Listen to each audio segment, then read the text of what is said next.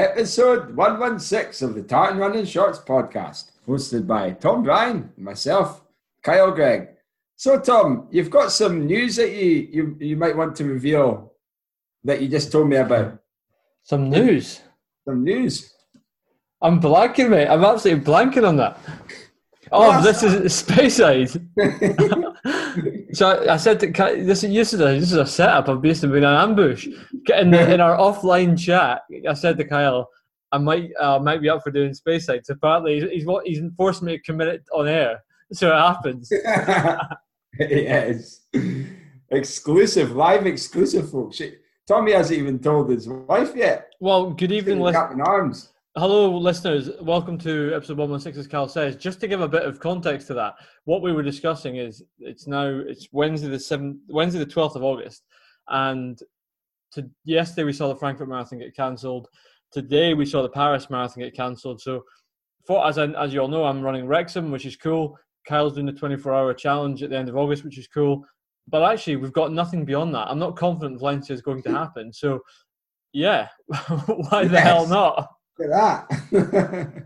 Why the hell not? Why the hell not? YOLO and all that. Well, if Fiona wants a bash at an ultra as well, she'll be potentially in the same boat. Then, I'll potentially keep a space for her too. So yeah, very good, very good. So how are you doing, Tom? How's your holiday? You've been. Well, I know how your holiday was. I did ask that, but for the listeners, how's your week been? So last week, on Wednesday morning, we planned to shoot across to Glencoe, which was great. But as people outside and inside of Aberdeen will know, Aberdeen got locked down on Wednesday. So we planned to leave at 9. We're leaving in the morning, and it became apparent while we were en route that there was after dealing with a couple of work things, that Aberdeen was about to be locked down. But we were en route already, so we thought, well, let's crack on. I hadn't been in the pubs over the last week. We keep ourselves generally. So I thought we will leave. We were even when we heard the announcement when we were en route, we kept going. So we went to Glencoe for a few days, which was great. Got a bit of trail running over there. I did a nice run. I did a nice run actually. That was in this trail running book I've got. It's called the 2 Larrigs, and you go. It was basically on one of the car parks in Glencoe, just in the sort of top of the pass. You go up the Larrig T, I think it was, then back Larrig Gartrain, and we basically around the buckles, which was pretty cool. So good to get a bit of trail running in there. Got a session in there over there. I'll come to my training in a bit, but otherwise it was good. Then had a couple of days in Fife at my folks, which was good. Nice. And then back to lockdown Aberdeen and the torrential flooding that we've had today. I take it you're okay, were you? Was your house okay? Our house is okay, but some of the footage in town. You asked me, are you okay? But I didn't ask anything about you earlier. We're all good. Texting me. Some of the footage in town was terrible though. You see cars floating around Duthie Park. Well, that's not funny, it's not funny, no, but it's people in them as well. I know, but I saw a couple of clips. People driving through the puddles, and then their car starts floating, and they're trying to steer the thing. You're like, "What are you doing?" Well, do you know? Your car into water. Oh, exactly, you're right. It's not funny when bad things happen to people. That's unfortunate. But what is slightly funny is when someone drives into a massive flooded area that there's already 2 or 3 cars floating in, and continue to drive into it. I mean, open your eyes. It's bonkers. Oh me, not good. And, how about you? How was your week?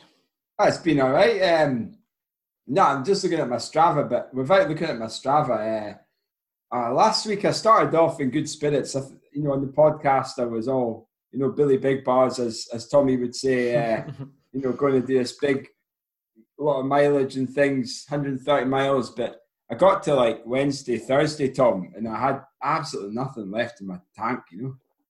The tank was completely empty. It wasn't being replenished whatsoever, whatever I did.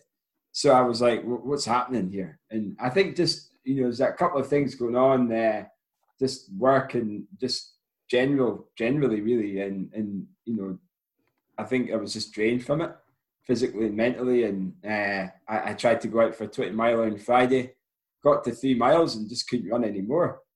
That was it. I just had to walk home. So I was like, well, you know what, I'm just going to have to just take, we were visiting my coach Lewis on Saturday just to say hello, and I said, I'm like, I've got nothing. I wanted a big week. I'm frustrated, and it was just like, you know what, just take some time off, just sort of reset, and then just start afresh on Monday or Tuesday or whenever you're feeling back to normal. So it was a bit frustrating, but at the same time, like, I was good enough to be slightly frustrated, but to acknowledge that my body needs some recovery time. And that's what I did. So, I just took, on Friday, I think I did just over 5 miles. And then maybe in the Thursday, it was a Friday, Saturday was the real like hit for me. That was when I was going to do a good bit of volume to try and get to that 130. And I know, you shouldn't just really focus on a mileage point, but it was kind of like a rough estimate. If I was plus or minus that, then that would be okay. But on the Thursday, I did like a sort of back-to-back, like 15, 14 and 16 miler on the day. And the last one I did at night time, just before midnight. So just to get me used to running for 24 hours at different times of the day. So that was quite tough. I find that quite hard. And I did go quite hard as well. It was quite warm in the garage, and I think I was averaging about 6:53 pace. But obviously I did 14 miles before that, early on in the day. So that probably took a little bit out of me. And then Friday just felt flat. Saturday felt flat. Sunday I felt a little bit better. So I did, I hit around about 90 miles for the week, so which is okay, I suppose. And then, this week I felt a little bit better. I did about 50 miles on Monday, and Tuesday it was just like a total of about just over 10 miles. And then today, Tommy, I went on the treadmill on this really humid day and ran for 50k on the treaders, as you do. Ucha, I tell you, that wasn't pretty. But, in my head, I thought, right, today's the day, let's get it done. And just, finished off the last 3 episodes of The Last Dance. Excellent. We're fired up now, Tom. Excellent.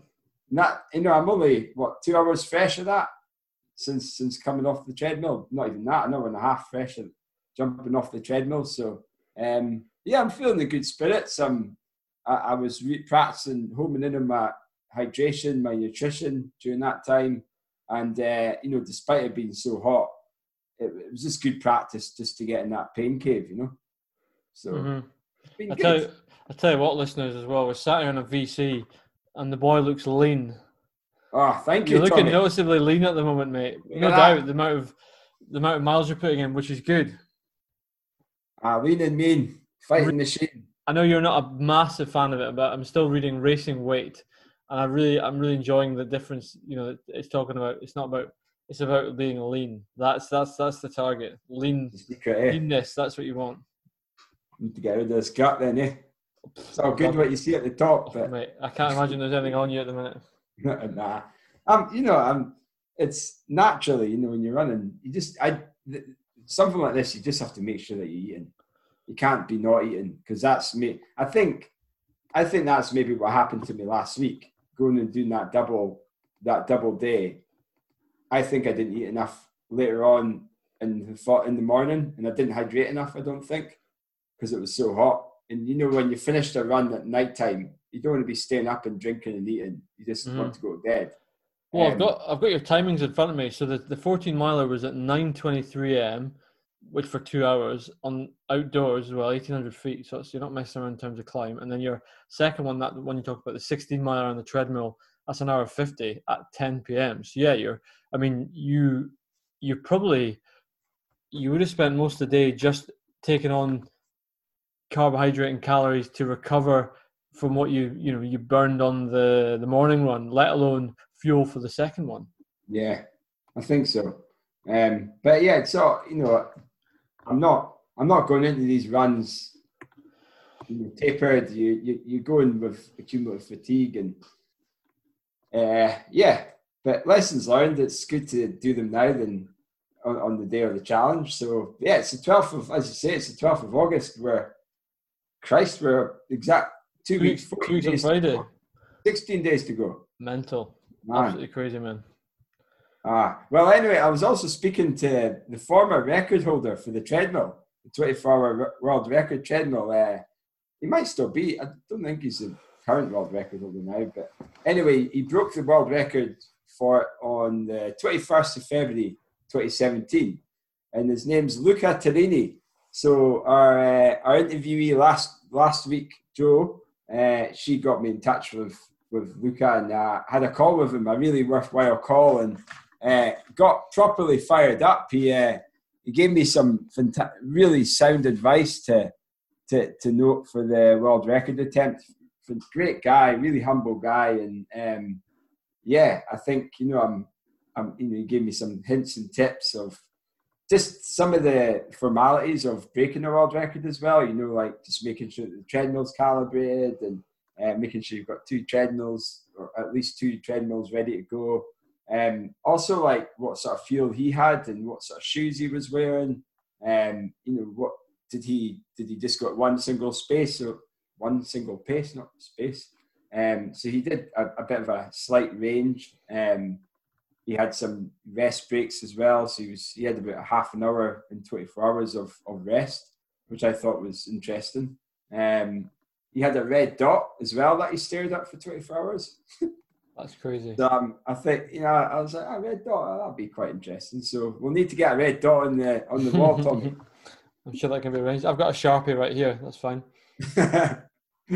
So and also the chat with the Miles Edwards and Emma from Chaz, who are Miles is from the Gathimba Edwards Foundation. That's his charity.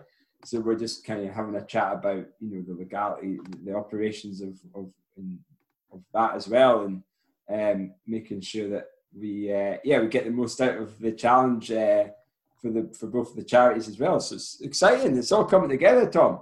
It is indeed. It really is indeed. So it's 2 weeks. Yeah. So as you say, 2 weeks on Friday. What do you still need to decide on? I mean, obviously you talked a lot about the logistics. That's one part. I mean, one thing I'm interested. So pacing and firstly target, secondly pacing, and thirdly nutrition. How are those plans coming together? So let's go for the target. The target is to break the world record for the 24-hour one. Mm-hmm. I got the Guinness. I think I don't know if I mentioned this, but I applied for the record via Guinness World Records like in March, and they just came back to me. Ironically, on the Monday when I spoke to the Luca guy, and just about the rules governing it in the record. So the record stands at 264 kilometers, which is 840 something a mile. I don't know if this Hungarian guy, if he actually got the record. I don't know because you should ask them. You should ask him Guinness.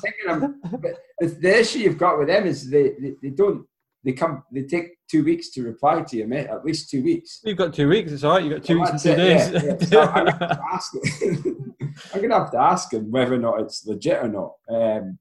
But anyway, I do have an eye on the 100-mile world record. I'm going to say that now. Like I'm going to go out at that pace, and then whatever happens after that happens. I'm going to keep going for 24 hours. So I'm going to set off on the treadmill about 7:14, 7:15 a mile. Mm-hmm. Hold it as long as I can. If I feel good at 50 miles, maybe put it up a little bit.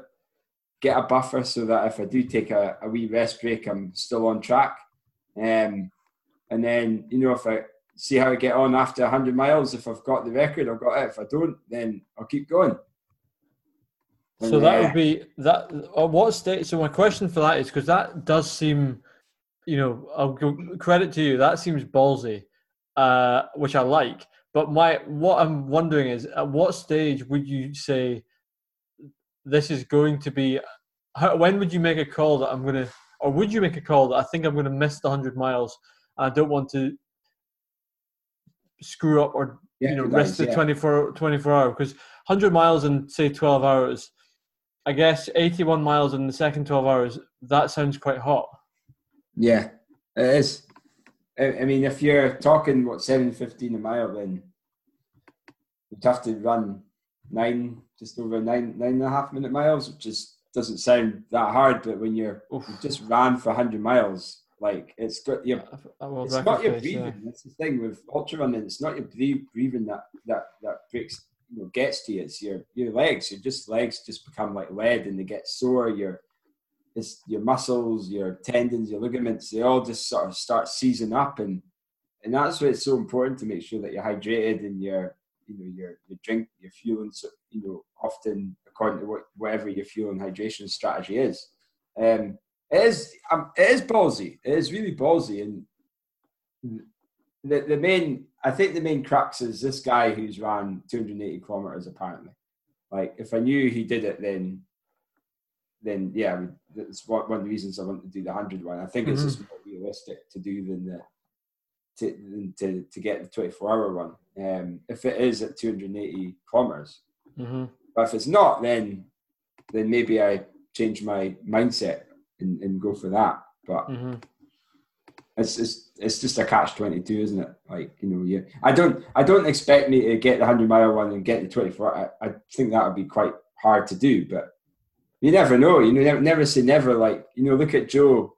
She ran the Scottish record after 100 miles, and then she went on the 24 hours and got the Scottish record as well. The guy, Dave Proctor from Canada, I think maybe not him, but someone went through in 100 miles and broke the treadmill world record, and then also broke the 24-hour one.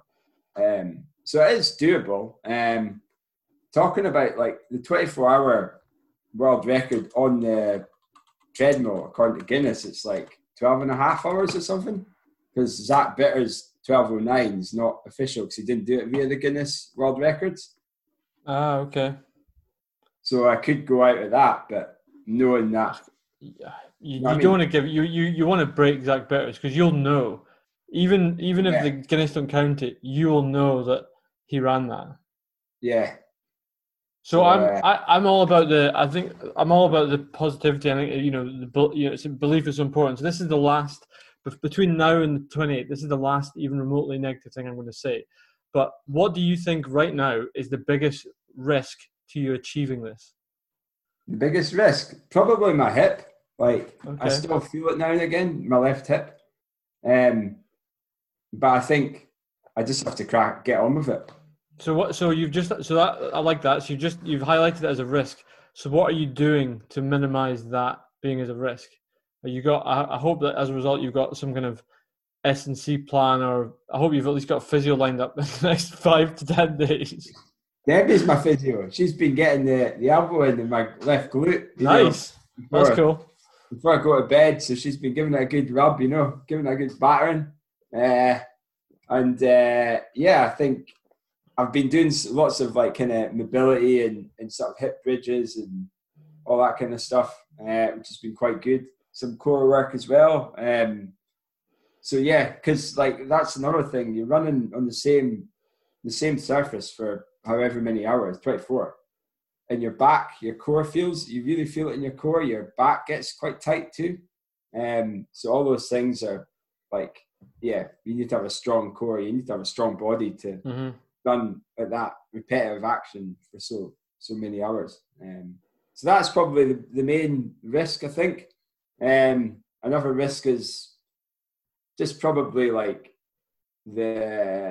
if the treadmill breaks down or there's a power cut or something like that, that's a risk that you kind of have to try and mitigate. Yeah, I never thought about that. Imagine that. Imagine you're at like 22 hours and there's a power cut. That's crazy.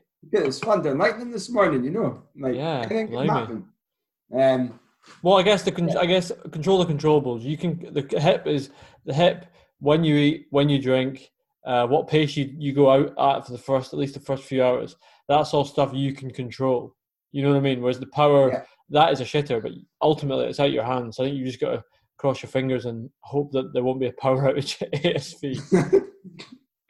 The other thing is also having, if you've got too much happening in one area, like too much power, power going into one, I don't know what you call it, you're more technical than I am, but I think having that ASV, that shouldn't be a problem.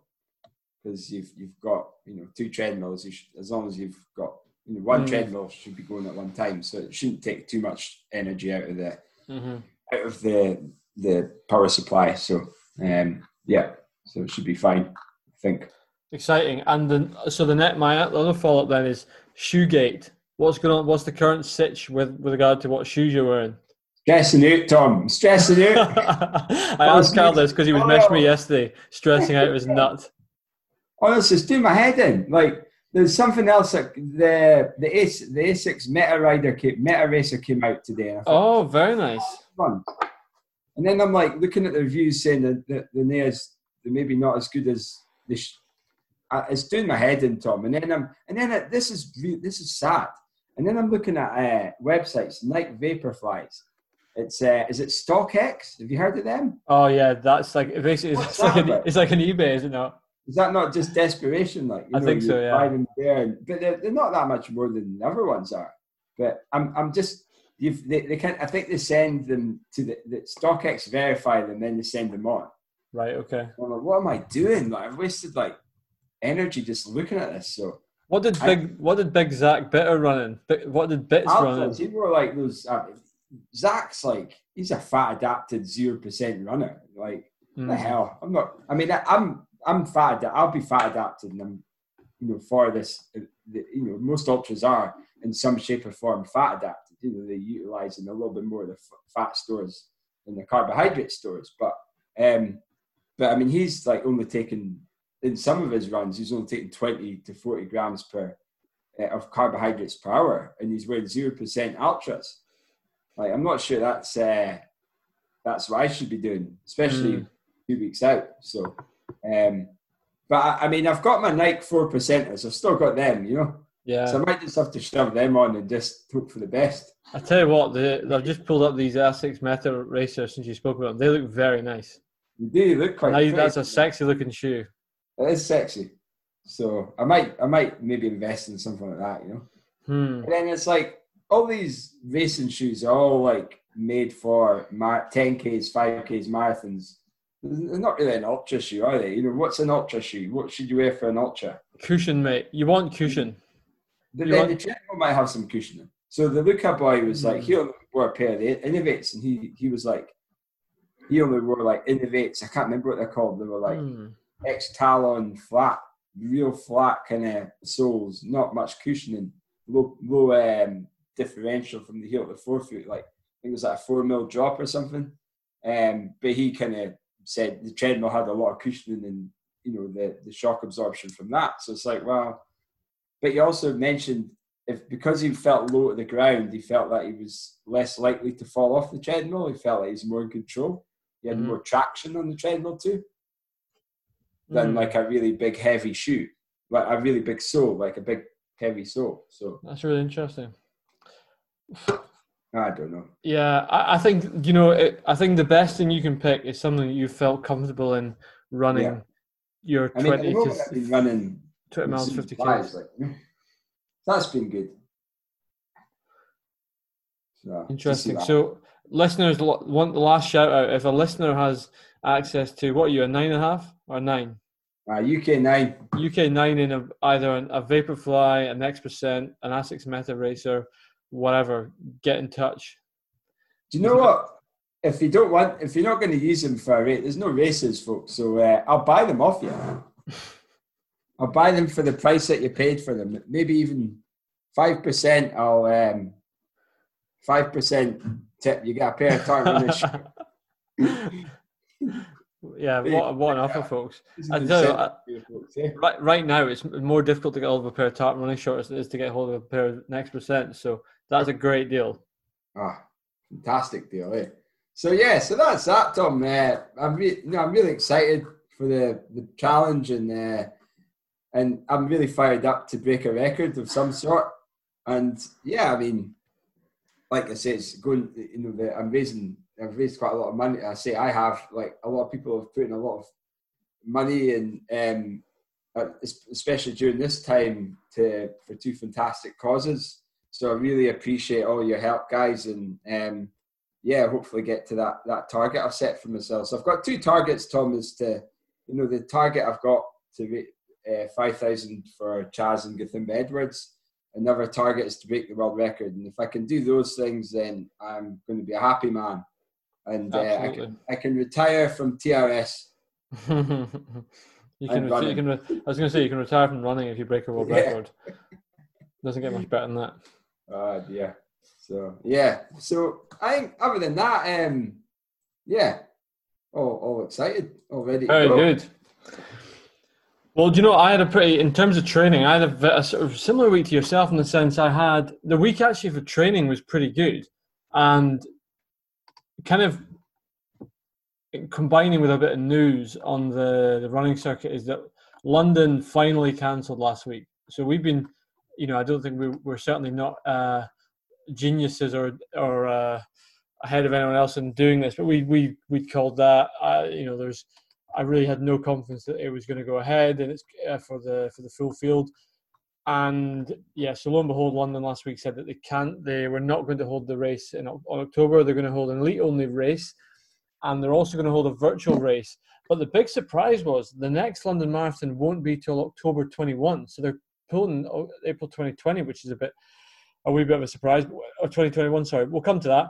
So for me, that was a confirmation that it's all about Wrexham. So my Wrexham entry is in. Got that in on the weekend. So I'm really fired up about Wrexham now. And, I said this a few weeks ago in terms of my plan. It's just about getting fitter now and then seeing come Wrexham where I think I'm at. The BHAG is I really want to get down to a 2:25 marathon.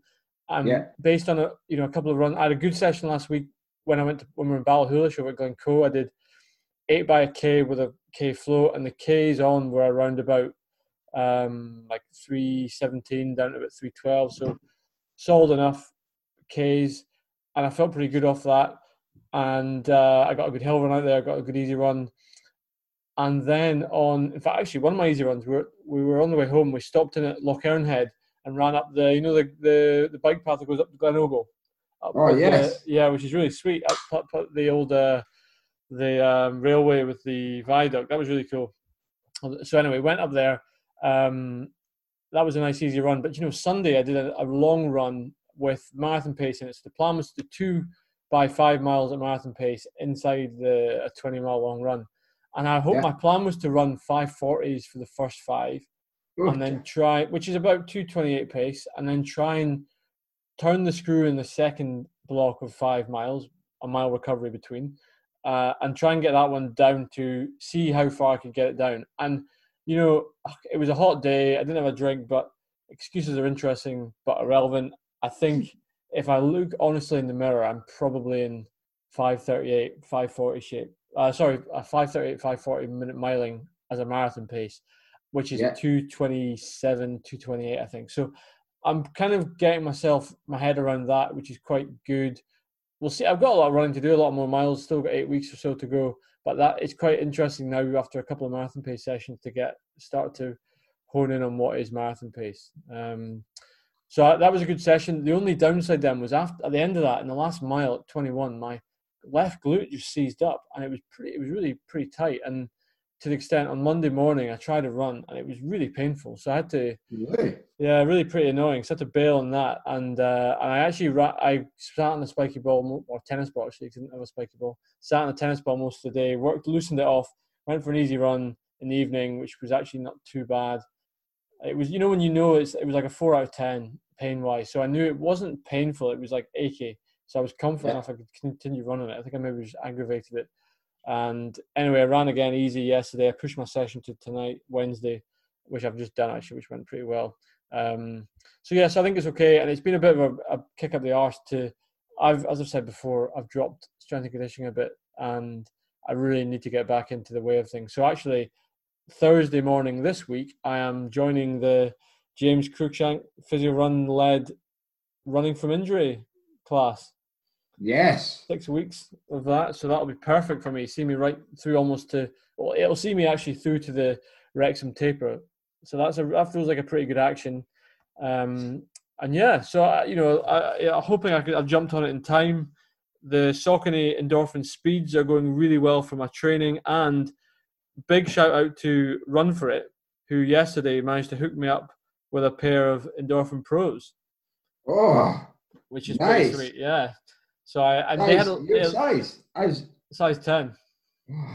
They're limited stocking, and the guys from Run For It, big shout out to kudos to Jason Kelly. He knew, obviously on here I've been talking about wanting to get hold of a pair, and I've been Instagramming about it, and they give me a heads up saying there's more in stock if you want. So they managed to sort me out with a pair of UK 10. So I haven't run in them yet.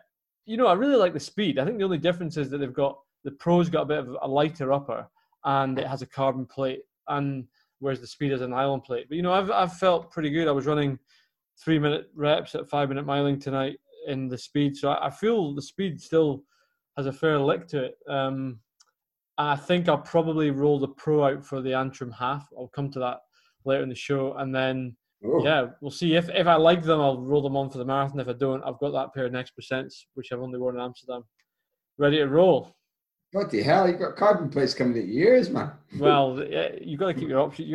I'm trying to find I don't know. I'm getting P-back. What's that cushioning called? Oh, P-backs. P-backs. P-backs of a nylon, or trying to get a P-backs of a carbon is like gold dust. Well, listeners, as I say, Matt, Run For It, our favourite running store in Scotland, they came to the rescue. So I'm sure, shout out to those boys. Call to arms. Let's see if we can get Kyle a K-Babe a pair of somethings in a UK 9. I'll run in my bare feet. Okay. But anyway, I'm pretty, for me, all coming well together. I'm really excited to have a race, and I'm looking forward to the Antrim half, actually, and that's quite a nice segue into the interview this week. So James McElroy, who is the race director from the Antrim Coast Half Marathon, has kindly joined the show. So here's an interview with James. Antrim, what we like about Antrim is they're being bullish about getting a race together. We're really loving the fact that some races are coming back. And what's really cool as well is the field is absolutely stacked. And we'll talk about it with James in the interview. But I think it's much like the Podium 5K, which we'll come on to, and hopefully Wrexham, we're seeing races coming back with stacked fields. Yeah, so here we go. James McElroy.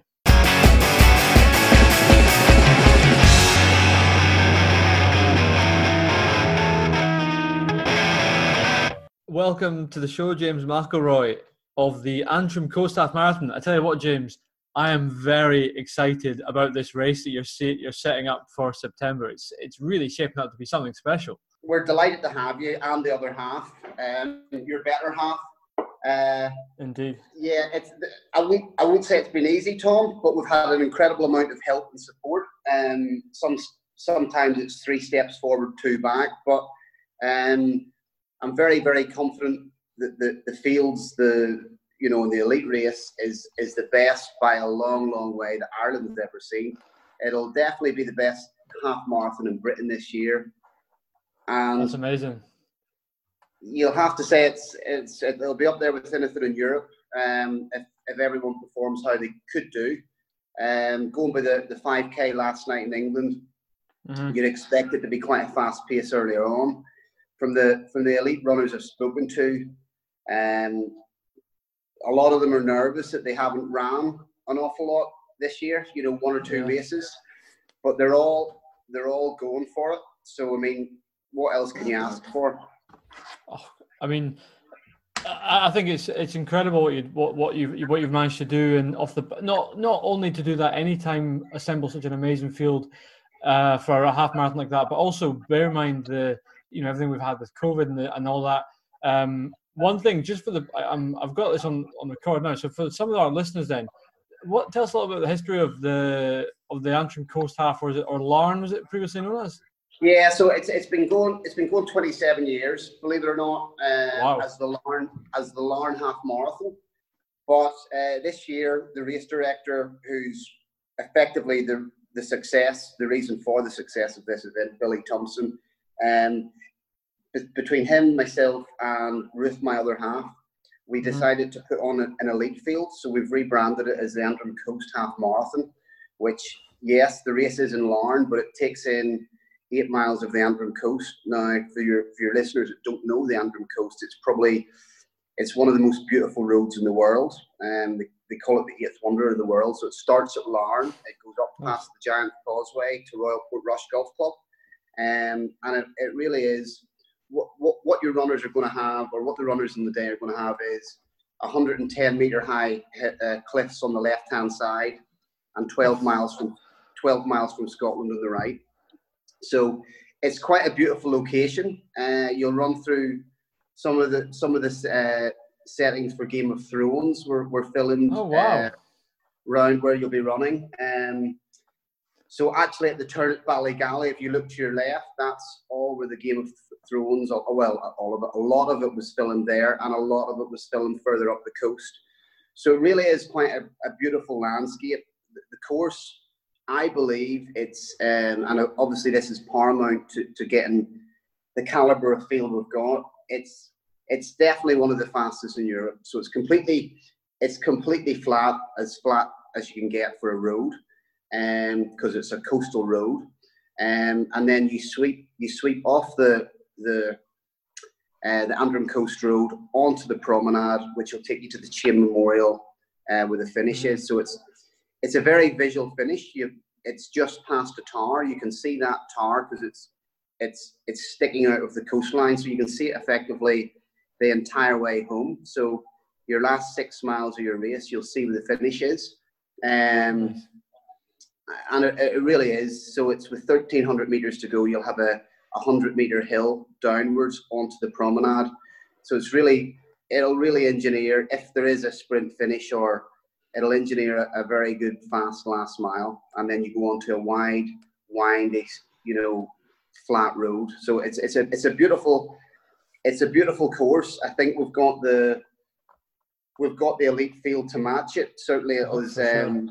We're looking at. There is bonuses for the all-comers record. So the Irish legend Jerry Kiernan's got the men's at 62.29, and the women's was Maria McCambridge 72.26. So if you go down the field, I mean, I would say I think we've got probably 12 guys that have ran 63 or better. And in the women's, effectively, you've got the majority of the field. You've probably got about 15 women who've ran faster than 72.26. So you'd hope, it can always be a hurricane, but if, you get a nice, balmy September day, which is what we're hoping for, I'd like to think we'll put on both the fastest men's and women's half marathon ever in Ireland. And if you push me on, I would say there'll be a few people under both those times. I mean, and how have you? I mean, we talked a bit about on the podcast is the field. How have you assembled this? It's because it's not just one guy or one girl at the front. You've got so many names. It's incredible. Good. I mean, we've got over 20 Olympians at the minute. And to answer your question, we were very, very lucky. We got a lot of good established elite runners who promoted the race for us. They seen what we were doing. If you think of that celebration of sport, the night of the 10Ks, we're wanting to capture that in a road race. I think we're going to do that.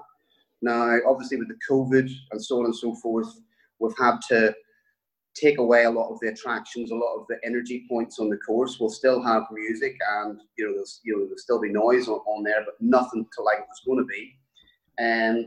But yeah, so a long story short, people like Kevin Seward, Joe Pavey, Gemma Steele, Scott Overall, they really pushed it with their training groups, and everybody they knew, the Alan Stories of this world, the Kevin Englishes of this world in the Republic of Ireland. People that are very, very well connected and love the sport. Basically, they've put the fields together. So, obviously with COVID, there's been a lot more jump in, but we've had to just, 6 weeks out, we've just closed the entire entry. In terms of demand for the masses, we would have got probably over 10,000. Would have got at least a minimum of 8,000. We're nowhere near that. So we'll start it at under 4,000, but certainly once we closed it, there was first week there was, I'm sure, 1,000 people trying to get in. So, and that's from all parts of the United Kingdom. That's not obviously County Antrim. So I think And obviously that's come off the back of the elite field. There's no doubt about that. So yeah, I think it's all happened quite quickly, but it's very exciting, certainly for the area. And with you know, I must mention as well the sponsors and the, you know, the members of the local assembly. So obviously it had to be passed by the devolved government that it could happen. So they've been incredibly supportive. They get it. BBC Northern Ireland's been incredibly supportive. Mid and East Antrim Council have just, you know, really whatever we've required, they've endeavoured to do their best in sorting it out. And then our headline sponsor, the Port of Larne and P&O Ferries, they've, again, whatever we've needed. We're running through part of the ferry terminal, believe it or not, which wasn't easy to get sorted, but they've sorted that out, and they've even sorted the boat is going to sound its foghorn or whistle to start the women's race. That's so excellent. That's a play on Chariots of Fire. So if you think of you'll actually, it's coming. The boat, the European Highlander will be coming from Cairn Ryan. So where the elite are warming up, they'll actually see the boat coming in. So they'll know. So the closer it gets in, they know the closer to the start. So it's going to be really cool. And when it hits the first buoy, or green buoy number 1, the captain will sound its whistle, and then that'll start off the women. So the women will get the full impact of the start of the race, which is quite cool. That's very cool. So how's it going to work then? What are some of the things you've had to do to get the race to happen? Because we saw a podium on the weekend, and yeah, it's obviously not easy. No, so it's changing by the day. So the one thing, I'm glad you mentioned that, because I was going to bring it up. The first thing is, just because of COVID, we're actually going to now start the race at 8 a.m. So that's 0800, which and that's really because obviously we've got the wave starts and everything else. But in terms of just keeping track, the roads will not clearly be shut. But in terms of having minimal traffic or minimal impact through the town, we thought it best to start at 8 o'clock. So when the shops open, the masses will be effectively through the main street, because it is a coastal route, but it's also, you know, in marathon running you have city routes and you have sort of more rural routes, and this would have sort of the town and the coastal aspect. So it's we're trying to keep everybody as best we can in these difficult times on side. So there is a bit of a workaround for the elite in that. So it's probably a slightly earlier start than they're used to, although, you know, they'll be used to it from, you know, some of the major city marathons will be up quite early, or the Great North Run, you're up quite early. Absolutely. But and these unfounded times, that's one of the compromises we've had to put in place recently. And other than that, I think we've went over and beyond the hygiene criteria set out by Run Britain and Athletics Northern Ireland. And with some of the hot spots in Britain or Ireland at the moment, if any of the elite runners come from those hot spots within 2 weeks of the start, we will require a negative COVID test the week of the event, which I think most people will understand that, because it's straightforward enough. You'll get your result within 24 hours. So that's really the only other workaround that we've put in place, from maybe since the original COVID guidance went out on the website. And how big are your waves, and how will the waves work? Is that are you doing that on estimated finish time? No, so so you'll have your bid number will be denoted A, B, C, D, E, F, and the A will be in a pen, the B will be in a pen, the C will be in a pen, and effectively it'll be a cattle gate system where you weave through. So there's the mass start will be in a location called Sandy Bay, which is a massive playing field area. So there's masses of space there. It's at the finish. They'll have to be ferried up to the start. Currently, the current guidance is it'll be waves of 30. So we'll be firing them off in waves of 30. Prior to that will be the elite start. At the minute, it'll probably be 15 minutes between the men's and women, with the women going at 8 and the men's going at 8:15. And then immediately after that, the masses will be waves through going, but as you said, your time. Okay.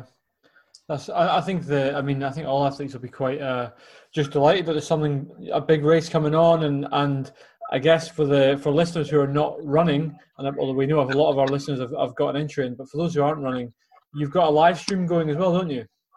Yes, we've got. There's Kevin English just calling there.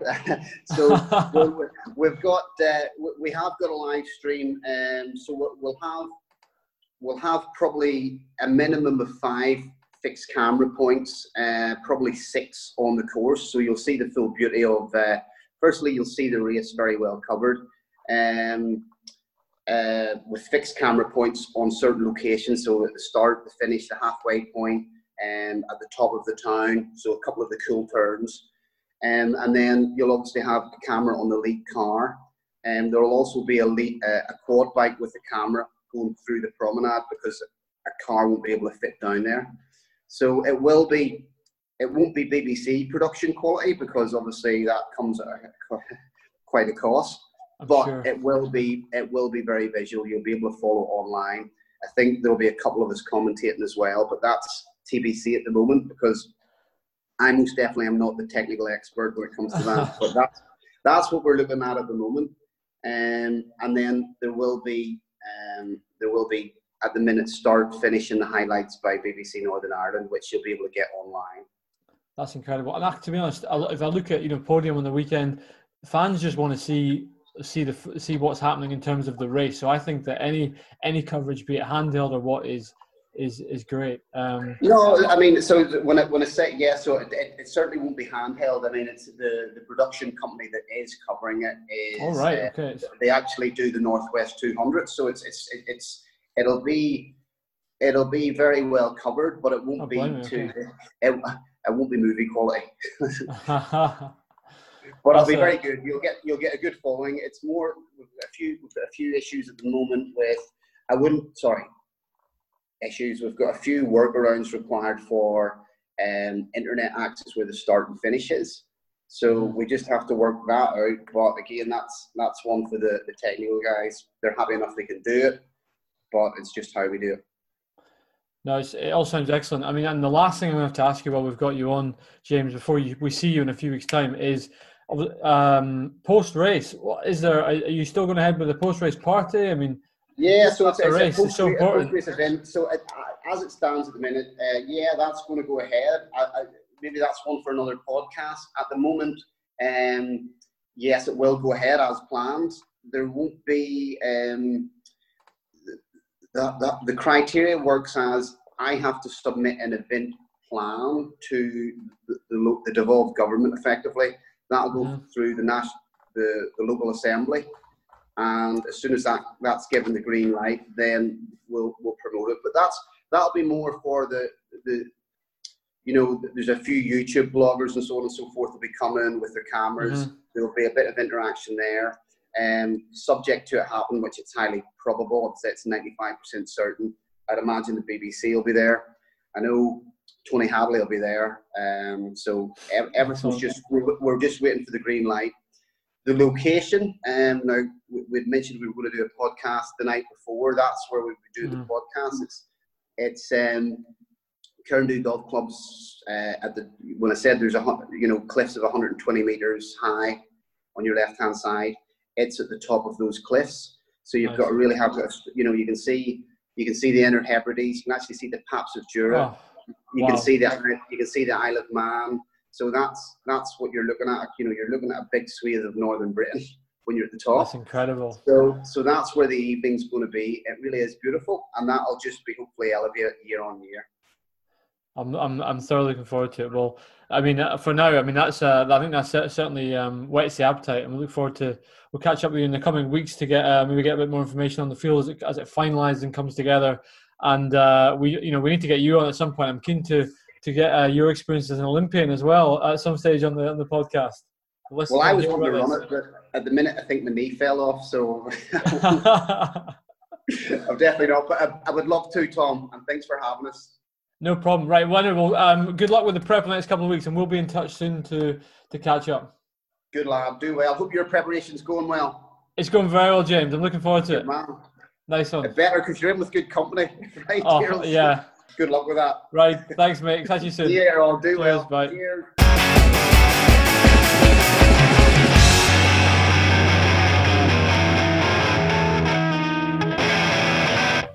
Brilliant, James. Thanks for that. I'm really looking forward to the race. It's what date is it again, Tom? It is September the 12th. And remember, Kyle, there's a spot for you there if you would like it.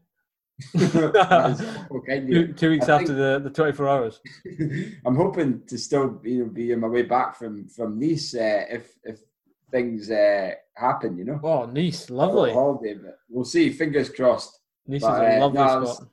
Aye, well, really looking forward to seeing how that race goes in the Antrim half, and good luck to Tommy for that. Your race is fairly shaping up. Your Strava, your pace is looking good, dude. Keep that left glute under control, though, eh? That's the thing. So we'll talk about. We've got a couple of weeks yet. A couple of weeks of focus on the 24 hours, and then we'll turn our attention to seeing the build up. So in terms of, we'll just move on to a bit of news. Then actually, we just talked about fast races coming up. The Podium 5K was on the weekend, and that was absolutely jam stacked. Oh, wasn't it just? Holy moly! It was. I watched some of it, and I watched the last sort of 4 races live stream. The live stream was brilliant. It was good. Yeah, it was good. It's so good. And where do you want to start? Elite men or elite women?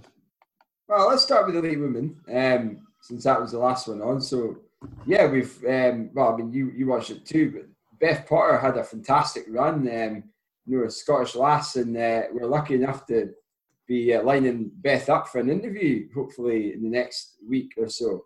It was a 15:24. So that I don't know what that brings in terms of the rankings on the road, but it'll be well up there, I'd imagine. It will be well up there. Yeah. And then Jess Judd was second in 15:36, and Verity Okenden, Swansea, in 15:37. So we had 10 runners 16:08 are quicker than that. So it's pretty quick, swift field, and a stellar lineup. I mean, you've got Alison Dixon there too, in 19th place running 16:30. Not sure what sort of what our fitness is like, but nonetheless, some great results from some of the elite women there. Absolutely, I think it was good to see so many of them, running together. And actually, what strikes me, you think how strong the British girls are at 5K at the moment. There's no, there was no Eilish McColgan.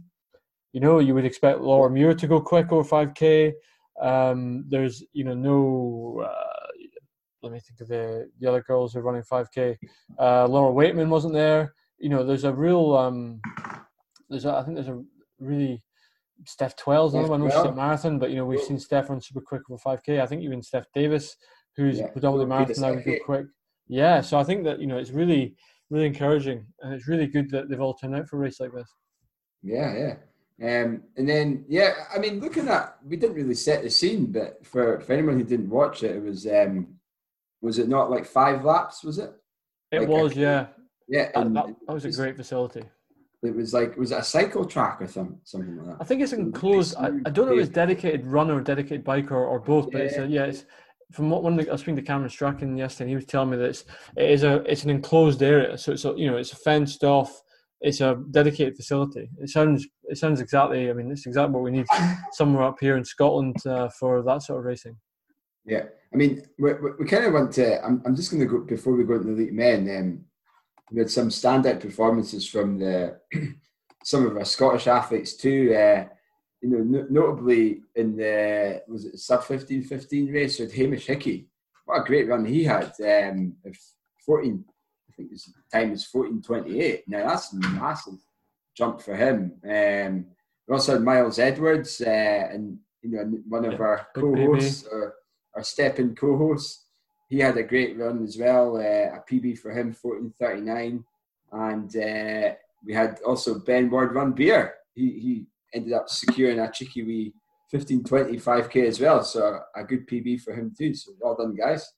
Absolutely, yeah. Anyone else I've missed in that? I'm I mean, apologies on behalf of we'll I guess we'll come to the elite and we'll cover Cammy Strachan and Grant Sheldon, Johnny Glenn in the elite men's race. But I think that's when I scroll down through the list beyond the, outside the showcase race, that's really it. But just generally, it's great to see such a deep set of races organised at the moment. And I love the stream, and I'm looking forward to hopefully getting involved in some of these next year when they happen.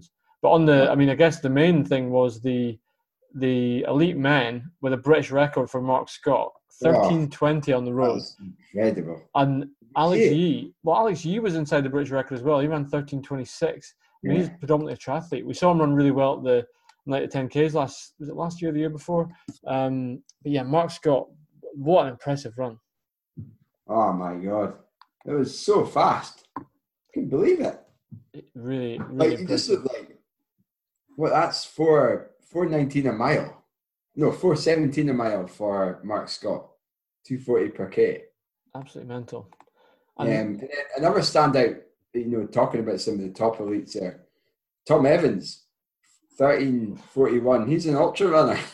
That's some range he's got. He's going up and down mountains, like the CCC a couple of years ago in Western States doing 100 miles. And what a range, eh? Going from like a 5K at that pace to a 100-mile race. Like, that's some range. I've been following Tom on Instagram. In fact, he's someone we should get on the show, actually. I've been following Tom on Instagram over the last couple of months, and it's really interesting to see. He's somebody who clearly trains hard. He comes across as a really down-to-earth lad, but trains hard, puts in the work, and the results are clear. I mean, that's super impressive, 13:41. And, beating some big names. I mean, Dewey Griffiths, 13:43. Johnny Brownlee, 13:46. Yeah, we haven't mentioned third as well. Yeah, absolutely. I spent with him. That was We haven't mentioned, third place was Phil Sessamon of Leeds City, 13:39. And the big run from Johnny Glenn from a Scottish perspective in 14:01. Grant Sheldon, 13:51. Really impressive. Really. We've had Grant Sheldon on the show as well, so he comes from a triathlon background too. So if you do want to, look back in the archives, have a listen to good old Grant Sheldon. Great run from him, and he also featured at the December race we did. And what was it we did? We ran. Oh, Tilly. Yeah, Tilly. Of course he did. That's right. Yeah. So. Decent field. And then moving slightly down, we had none other than our man, Cameron Russell Strachan as well. So I think, you said you spoke to him, and he's a sub 40-minute guy. So I think, just brushing off the rust there, I suppose. Exactly. You're still a good time and a good bench, a good starter for 10 for whatever the season holds for the rest of the year, eh? You know what? I think, obviously he's a good mate, so, we're maybe a bit biased now, but I think Cameron, shaking off a bit of rust, and that's the thing is, his run in Armagh has really changed the game for him. He's a sub 14-minute guy now. And the fact that, I've been running with Cameron a lot this summer, and, he's not been at it for 12 weeks solid. He's put in a few weeks of good training together, but he's someone who's not been absolutely going full belt throughout the whole lockdown. So I think 14:23 is a pretty solid run, and I would imagine if he did the same race in a month's time, he would knock a fair bit off that. It will come back quite quickly for him. So, but it's funny, Cameron, I'm sure won't mind me saying this. When I was speaking to him, he was saying he went through the first lap pretty much at the back. In fact, maybe it was at the back of the field, and his first split for the K was 2:45. That's like 13:45 pace, I think.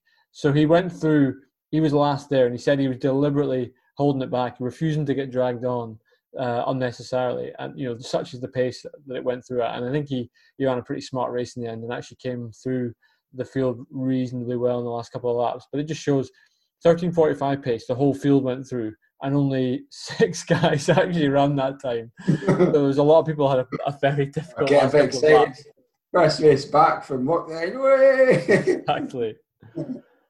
But it was anyway great to see racing back, and I'm really excited. And actually, I guess we're jumping around a wee bit on the news thing, but it was also the Scottish Athletics virtual 5K over the weekend. Now we're not going to go through the results as such, but I understand a lot of the guys who ran on the weekend there are using that for the times. For the times. Well, they're using it for the times because the Run and Become Invitational 5K, which is essentially the Silver House 5K, is going to invite the best of the Scottish 5K runners for that event, but it will also, I think, qualify people from the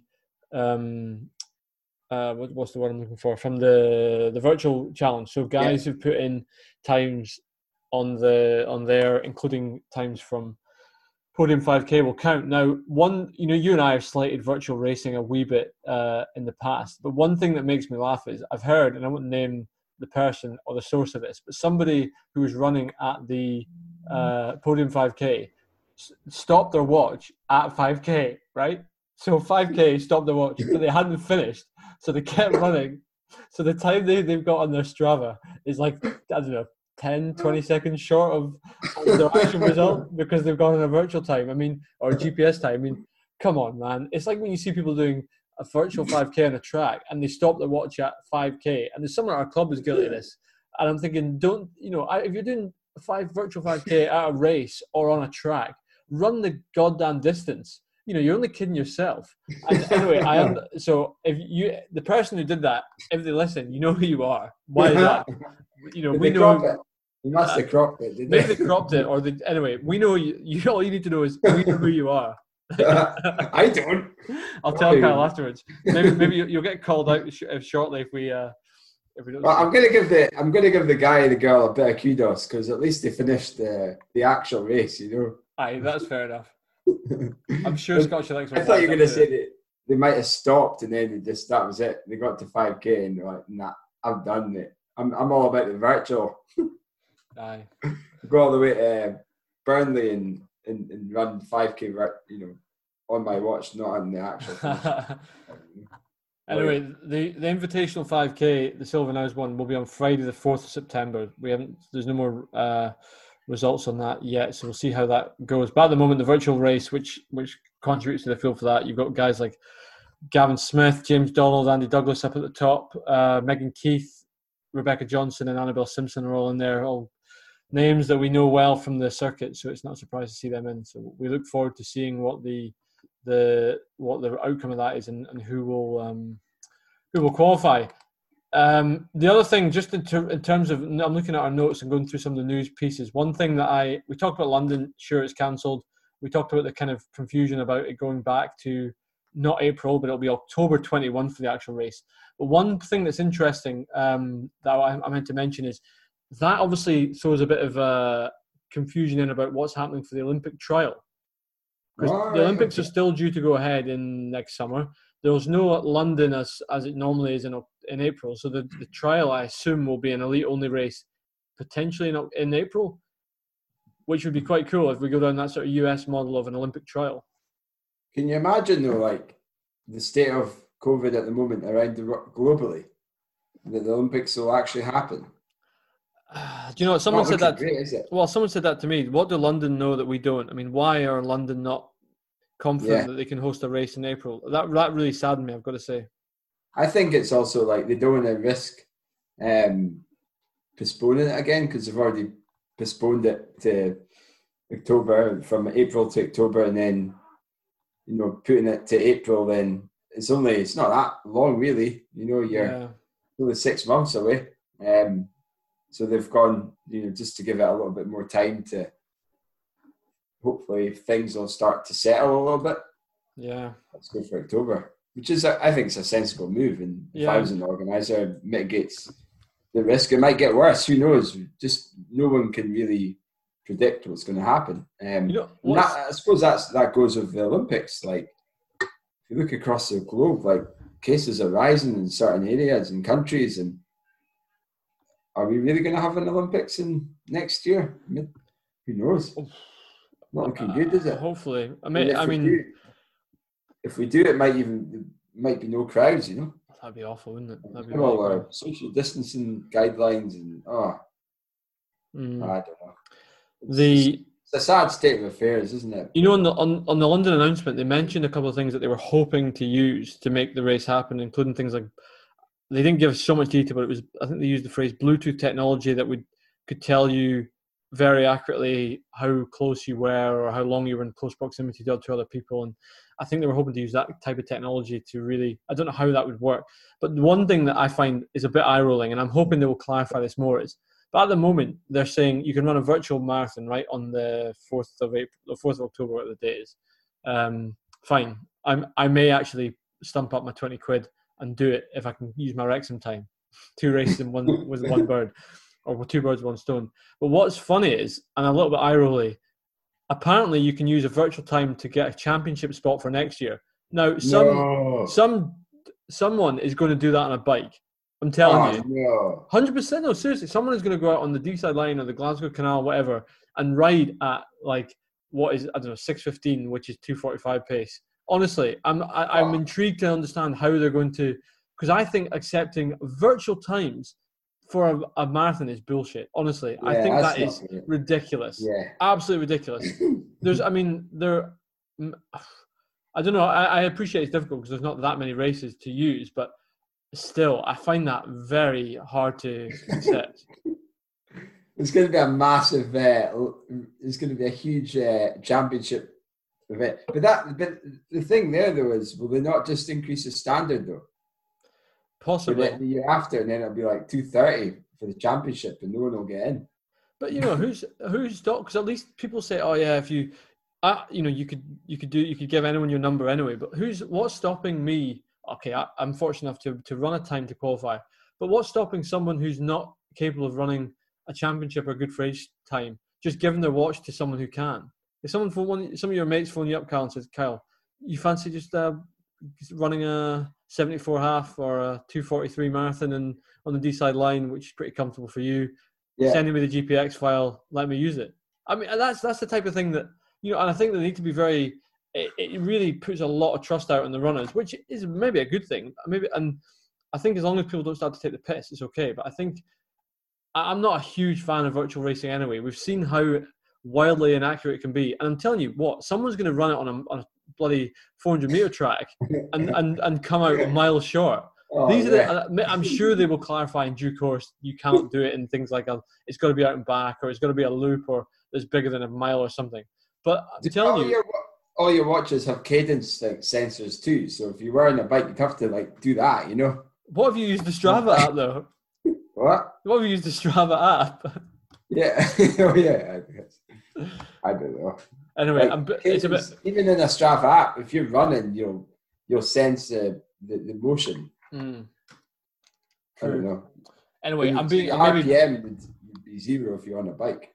Perhaps I'm being a bit bah humbuggy. I think I feel bad for London. I am, despite my gripes on here in the last few weeks, I am gutted London's not happening. And I think I'm not sure. I don't know if I can.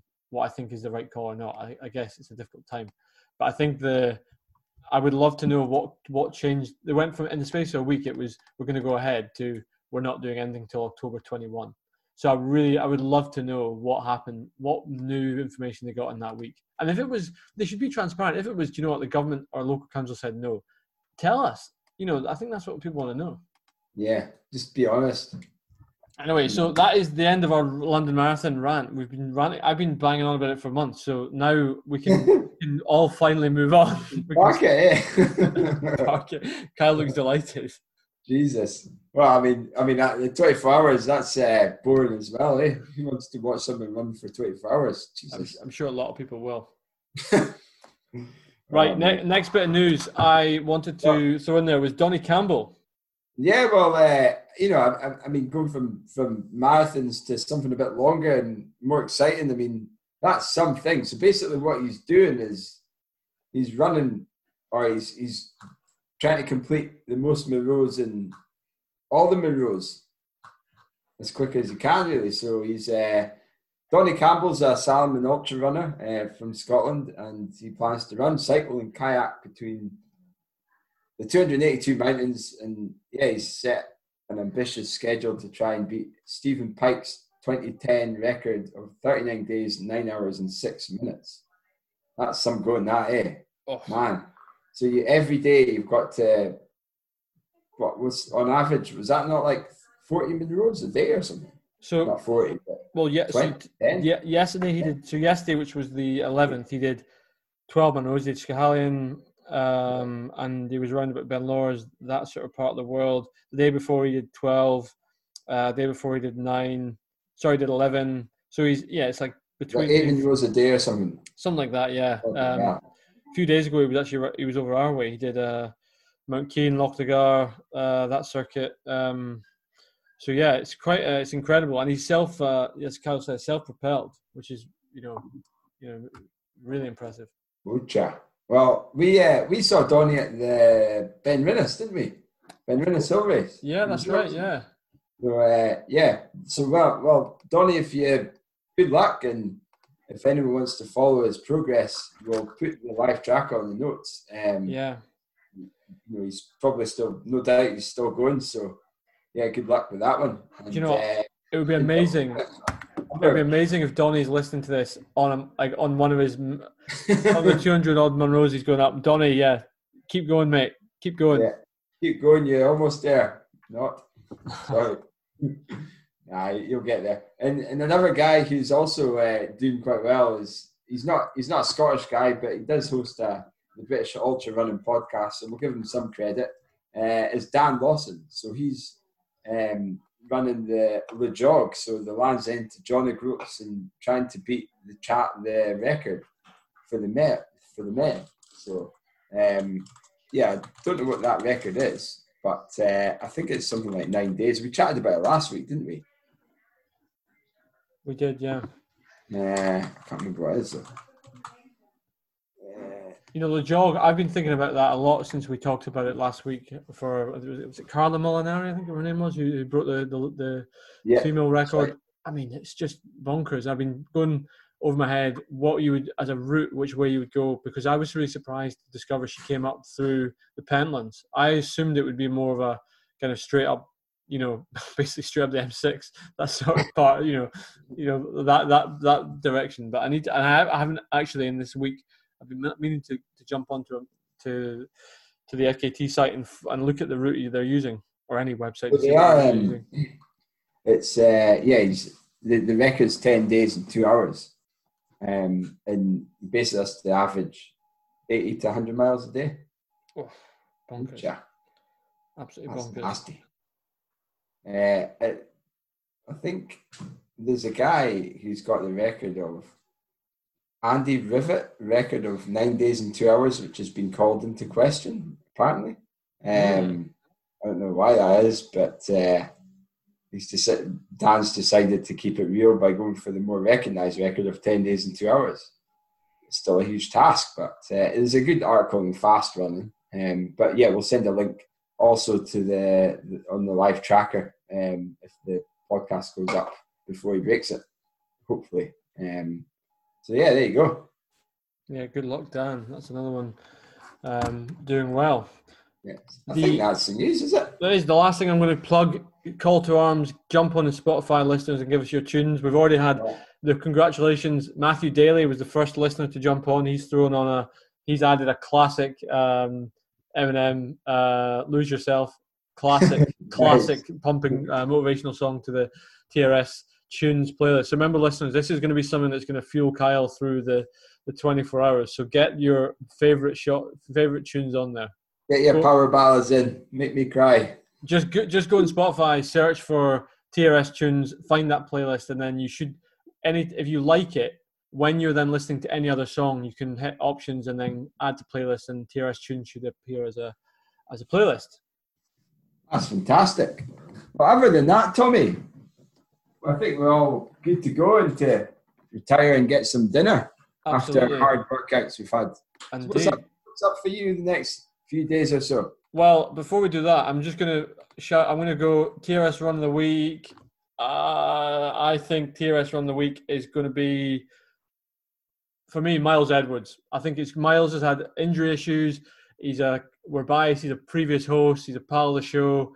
He's had a difficult year of injuries, and and I'm sure to run a PB like that, he'll be chuffed. I'm sure Mel will be delighted looking down at that and chuffed to bits to see him smash through the sub 15 barrier. So Miles, good on you, mate. TRS Runner of the Week.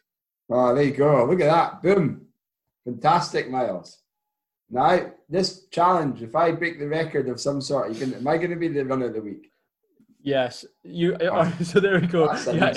You have to break a world record. Otherwise, it doesn't count. You're right. Brutal. You're only getting. That's the incentive, and we'll remind you of that. There you go. I'd love to be the runner of the week. Boom. Well, on that note, folks, I think we're rambling again.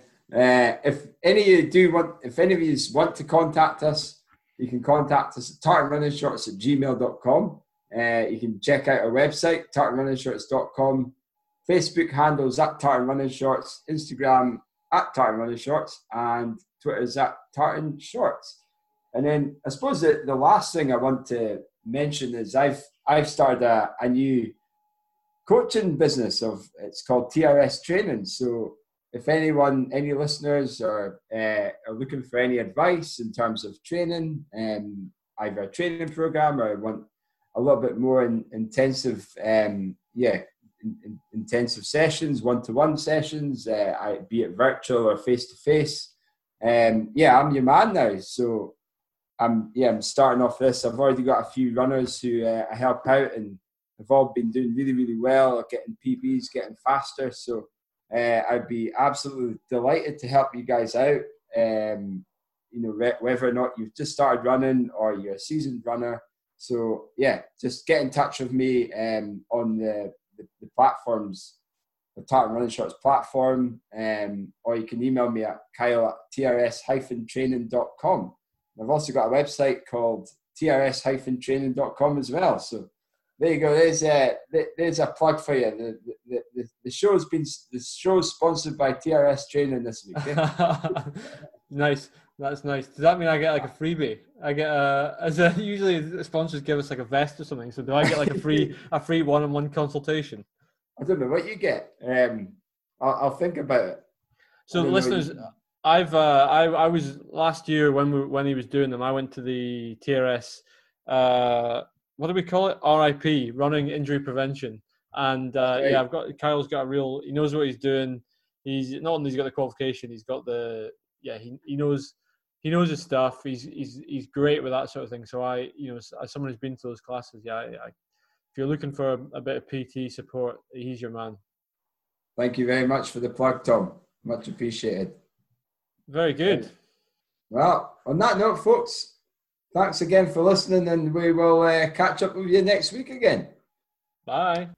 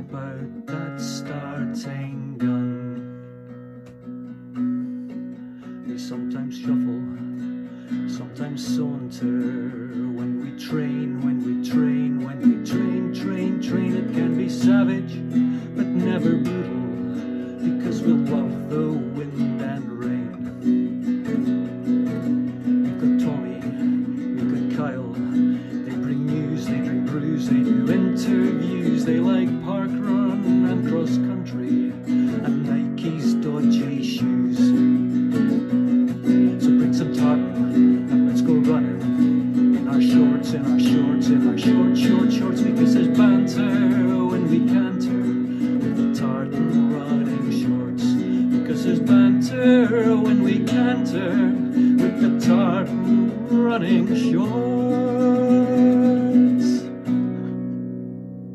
And that's a wrap.